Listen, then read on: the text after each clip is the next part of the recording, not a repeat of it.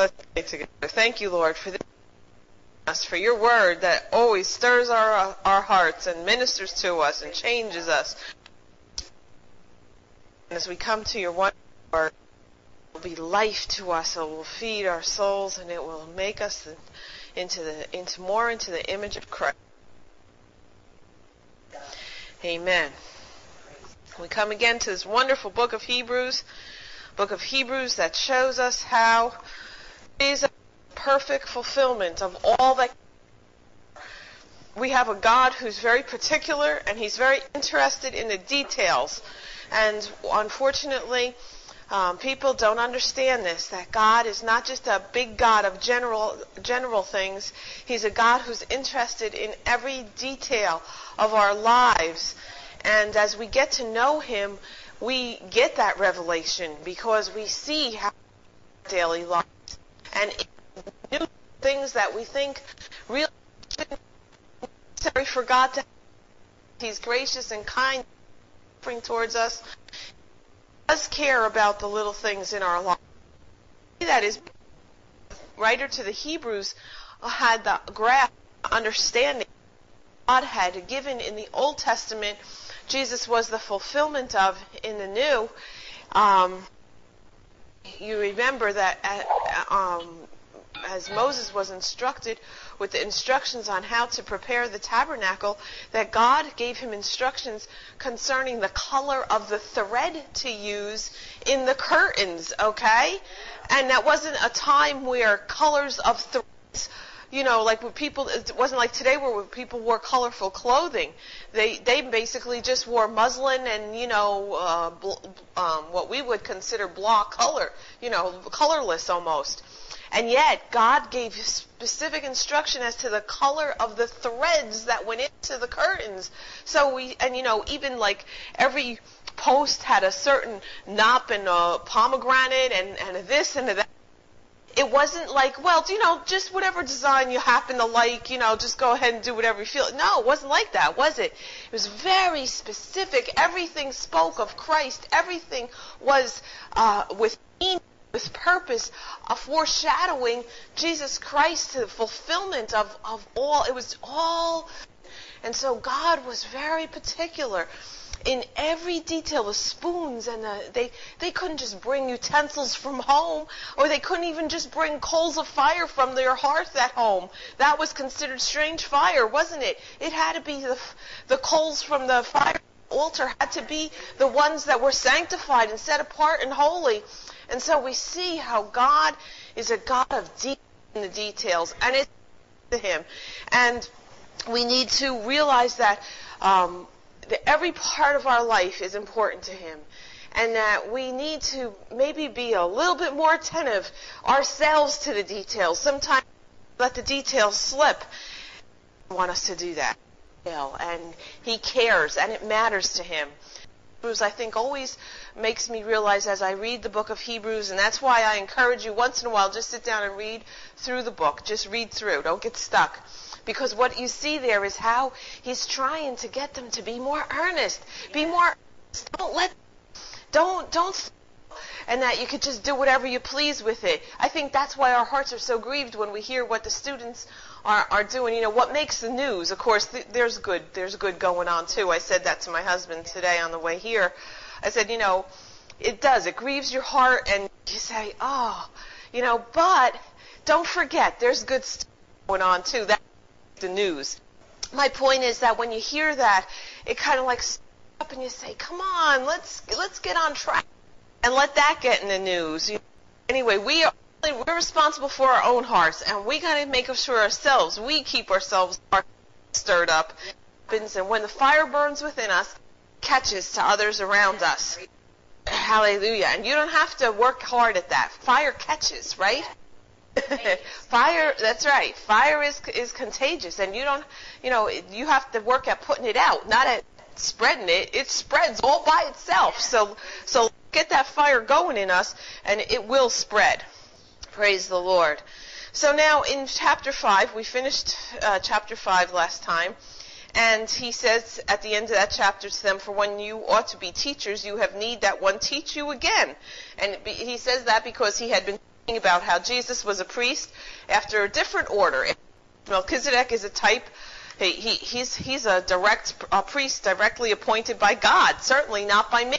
As Aaron was appointed, God had set the tribe of Levi aside, but Melchizedek was set aside and appointed a priest forever after the order of Melchizedek directly from heaven. And so the priesthood that Jesus carried, he was not a Levite. He did not come to be a Levitical priest, but he came in the power of the heavenly priesthood, which Melchizedek, which was eternal. So therefore, he goes on now in the beginning of 6, and he ends with that thought that milk is for the unskillful in the word, and we need to grow up and not just be drinking milk all the time, but grow up and start to chew the meat. And babies, they can't chew that meat yet, can they? But when you get a little older, you can. And the Lord wants to stir us up, that we don't just get stuck. We have a lot of, I said this last time, but we'll just pick up the thought again. Baby Christians, never learning, never coming to the knowledge of the truth, not really ever grasping, and not studying the Word, not loving the Word. That's where the growth comes. Growth doesn't come from just drinking the milk all the time, does it? It does. I mean, initially, as a baby, the milk does grow the child. But there comes a time where it has to have other kind of food, right? And in order for it to be well-rounded and balanced, it has to have more. And so it is with us as Christians. So, therefore, because of that, let's leave the principles of the doctrine of Christ. In other words, come on now, let's move on here. Go on to perfection, and to maturity, in other words, that word should be, to maturity. Not laying again the foundation of repentance from dead works and of faith towards God. In other words, we shouldn't have to keep going back to telling you how to get saved. Let's move on here. Let's grow up. Of the doctrine of baptisms and of laying on of hands and of resurrection of the dead and of eternal judgment, he's saying, I shouldn't have to explain that to you. And this we will do if God permit, he says. We will do it if we need to, for it is impossible for those who were once enlightened and have tasted of the heavenly gift and were made partakers of the Holy Ghost and have tasted the good word of God and the powers of the world to come, if they shall fall away, to renew them again to repentance, seeing they crucified to themselves the Son of God afresh and put him to open shame. For the earth which drinks in the rain that comes often upon it, and brings forth herbs, meet for them by whom it is dressed, receives blessings from God. But that which bears thorns and briars is rejected and is near to curse, and is to be burned. Serious, serious warning here, isn't it? That those who have tasted and become partakers of the Holy Spirit not fall away. Because once they have fallen away, this is the word of God, not my word. It says it's not possible for them to be renewed and to get back to that place. Now, I know God is gracious, he's long-suffering, he's merciful. However, this is God's word. There's a loss, and it compares it to the drinks in the rain and comes often. As long as we're in that place where we're allowing God to nurture us and grow us, we're going to grow, and we're going to be in relationship with him. But when if we harden our hearts, God forbid, and we've seen it, we've seen people do this. I know you've seen it, and I've seen it in my lifetime. When a person hardens their hearts and refuses to bow at God's word, and has partaken of the baptism of the Holy Spirit, and there's a certain never be filled in. Yes, and so. People don't like the word, isn't it? That there is certainly a place that people can go where they just have lost. They have lost out on something, and so receive what God has for you. There is a point where you pass by, right? and really you can't go back and get them back. For instance.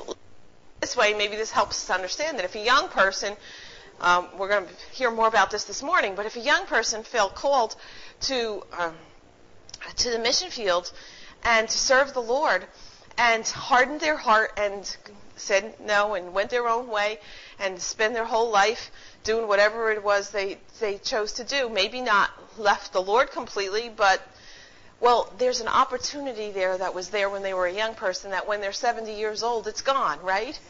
Okay? And so in that way, this is true, isn't it? That can't be restored. Does God use somebody? Of course. God gets his work done, but that person has missed that opportunity. And so we don't, do we? We always want to say, Lord, help me to seize the opportunities that you place before me. Help me not to miss one of them. And, like, oh, I hope I didn't miss an opportunity. But that's it, it keeps edging us on, is what I'm trying to say. It keeps us like a little bit awake, a little bit more awake. And so God wants us, a serious warning. He says here that those who have once tasted of the heavenly gift and were made partakers of the Holy Ghost have tasted this good word. If they fall away, to renew them again to repentance. In other words, take themselves out of that place of God's blessing. And so he goes on in verse 9 and says, but beloved, we are persuaded better things of you, and things that accompany salvation, though thus we speak. So he's saying he's stirring the pot, right? That's what I always picture. He's stirring the pot, and he's saying, come on now, he says, I don't believe that's true of you. I don't believe that's true of you. You could do better than that. Now, come on. Don't fall back. Don't get caught. Think it's no big deal. It's a big deal. God spent preparing, leading up to this, and now look at this fulfillment that we have in Jesus Christ, and how he was better than this and better than that, and the fulfillment of this. And so he really is stirring the pot. He says, but we're persuaded better things of you, and things that are salvation, though we thus speak, even though I'm warning you, I know that you're not going to do that. For God is not unrighteous to forget your work and labor of love, which you have showed toward his name, in that you have ministered to the saints and do minister. That's a precious verse, right, that we love. But see, that, he's saying, come on now, he says, because God doesn't forget. God doesn't forget what you do for him in his name. Jesus said, not a cup of cold water would be forgotten that's given in his name, right? And so, we need to remember that, because sometimes when we're doing stuff, we get tired and we say, oh, what did I say I'd do that for, why don't they get somebody else to do that? I just have enough to do. And, that's the enemy. He comes and he tempts us, right? And God is, if we do it with that thought in our heart and with that, we lose something. We lose the blessing, don't we? Because we need to stay in that place where we say, you know what, Lord? I'm so thankful that I have this little opportunity to serve you, and that you've trusted me, and that I want to do this with the right motive, because we want it to count for eternity, right? It's not a... And so, it's hard sometimes. It's hard in our daily life. It sounds great, and it's inspiring about how that applies. But when it comes down to serving one life, that's where sometimes, there's that rub, and we think, oh, what am I going to do this for? Well, wait a minute. Let's stop and realize that our whole life is about service to him. All of it. And as we do it with the right motive in our heart, then, God just blesses us, and he prospers it, and he grows it, So we just have to keep that in mind. And just keep it in mind. That's all. Keep everything.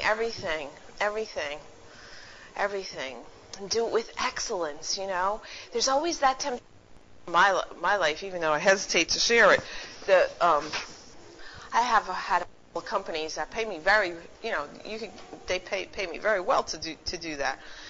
And then, of course, I do a lot of website work for, like, Gary Wood and, the church, a number of different churches. And some of them, just give me a little, some of them pay a little bit, some of them I just do it free for, So there's I have to be careful, because sometimes I think, the temptation is to say, well, I'm just doing this as out of the kindness of my heart. So, I'll go and I'll spend more time and more energy on the ones that are paying me well. And then I have to catch myself and I say, wait a minute, I'm doing all of this, the ones that aren't paying me nothing or are paid a little bit, often those are the ones that are spreading the gospel and are for the glory of God. And I have to make sure that in my heart I'm doing it with just as much excellence and care and detail, because that's for God's kingdom. And if I do it with the wrong motive in my heart, well, because they're going to pay me, well, I'm losing something then, aren't I? And so I just share that with you just to help you to see how, it creeps into every part of our living, even when we know everything I do is, it doesn't matter. But still, there's we have to just be careful that the motive of our heart is pure before Him, and that we're doing it, and we're not just doing it because we like somebody or because, we want people to think well of us. Sometimes that's our, let's be honest here. Sometimes we just, rub comes, and then we're like, whoa, what did I say I would do this for? We have to be doing what we're doing because we love Him, and we're passionate. We're passionate for Him, and people may not appreciate it, people may not understand it, but because what I'm doing is for you, Lord Jesus, and for your kingdom, and it's eternal. What we do for Him is eternal. It's not just for this world. This world is, isn't it? We see it literally almost around us, falling away and perishing, and it's not going to last forever, thank God. But we have a heavenly kingdom that we're on our way towards, and it's going to last forever. And what we do for eternity will last forever. And so another warning here, don't be slothful. Slothful is a word, isn't it? Well, always makes me think of a snail. Be not slothful, but follow with patience, inherit the promise. In other words, and then he goes and talks about Abraham, which we're going to read in a minute. But, they didn't have the promises. Here, we have what he's saying is we have the fulfillment of the promise. And so he's saying, now don't be slothful. Don't just lay there like a lazy snail crawl along at a snail's pace. Now, stir yourself up. Get going here. Inherit the promises. Lay hold of eternal life. For when God made promise to Abraham, because surely blessing I will bless you, and multiplying I will multiply you. Now that's a quote from Genesis 22:16-17. And so after he had patiently endured, he obtained the promise. Now remember, Abraham, it took a long time before he saw the fulfillment, and he didn't really ever see the total fulfillment. His son wasn't born until 25 years after God gave him the promise. By then he was almost 100 years old, and he did live beyond that. But did he see the multitudes of people that came from his life? No. He never did he? Not really. Not in this life. But by faith he did. That's right. He believed God. God said, your descendants are going to be like the sky and the sands of the sea in multitude. Well, it came to pass, but he certainly didn't live to see it on this side. But he patiently endured, and he obtained the promise. And so it encourages us. Has God promised you something, and you haven't embraced that promise yet? To that promise, because after he endured, he received it. For men verily swear by the greater, and an oath for confirmation is to them an end of all strife, wherein God, willing more abundantly to show the heirs of promise the immutability of his counsel, in other words, he's unchangeable, confirmed it by an oath. Now God is unchangeable, so we have to say God. And yet his word is true, absolutely. And yet on top of him God speaking, he says, I promise you, I swear to you, in other words, that this is going to come to pass. That by two immutable things, the two is he's God, and then he promised the oath and who he was, in which it is impossible for God to lie. That's where we have that. It's impossible to lie. We might have a strong consolation who have fled for refuge to lay hold upon the hope set before us. So we have no reason to give up, no reason to quit. God is true, he's faithful, it's impossible to be true, and we can cling to that truth. That truth will set us free. Embrace that truth. Buy the truth, sell it not. Which hope we have as an anchor Hope is compared to anchor. An anchor dropped off the bow of a ship keeps it steady, right? Where it's supposed to be. And so we have the hope, that anchor that holds us is that heaven is real and we're on our way for us. Wherefore, where the forerunner is for us entered, even Jesus, made a high priest forever after the order of Melchizedek. My dad used to say that when they were coming into port, they would send out a little like rowboat and with a long rope attached to the ship, and that was the forerunner. So then when they saw that because it would guide them, in the channel so they wouldn't go through the rocks and hit the reefs and stuff like that. And so the little boat would go first, and he was the forerunner. So when they saw, people on shore saw that little boat coming, they knew that the big ship wasn't far away. And so that's the idea. Jesus says, he's already gone, and he's tugging on the rope, pulling us and saying, now come on, you can make it. I'm really here, Even if it was foggy and they couldn't see the big ship far away, connected to the little boat who was the forerunner, they knew that the ship was coming. And we know our ship is coming in, don't we? Glory to God. We know that we have a heavenly home. And it's not a maybe. It's not that kind of hope. It's a surety, this hope that's the Bible. It's a sure thing. We use hope in our world in a different meaning. It's like an anchor, something that you can hold on to and be sure. I'm very sure my anchor holds and grips the solid rock. Rock is Jesus. And so he's already there, even Jesus, and he comes back. Is that even Jesus made a high priest forever after the order of Melchizedek, which is endless, which is eternal. And so we know that no matter what, how much struggle there might be on a daily basis, no matter how the enemy is trying to get us to look at the things that are above, we are going to fixate ourselves on the goal and on the hope that we have. We're not losing sight that everything that we do is important. Every detail of our lives means something to God, and we're going to do it with carefulness and with diligence, that we know that when we're done, God, I'm well pleased. You're a son, you're a daughter or a son of mine, and I'm well pleased. Well done, good and faithful servant. We don't want to get there. What were you doing? You messed up. We want to get home and him say, well done, good and faithful servant. Praise God. Hallelujah.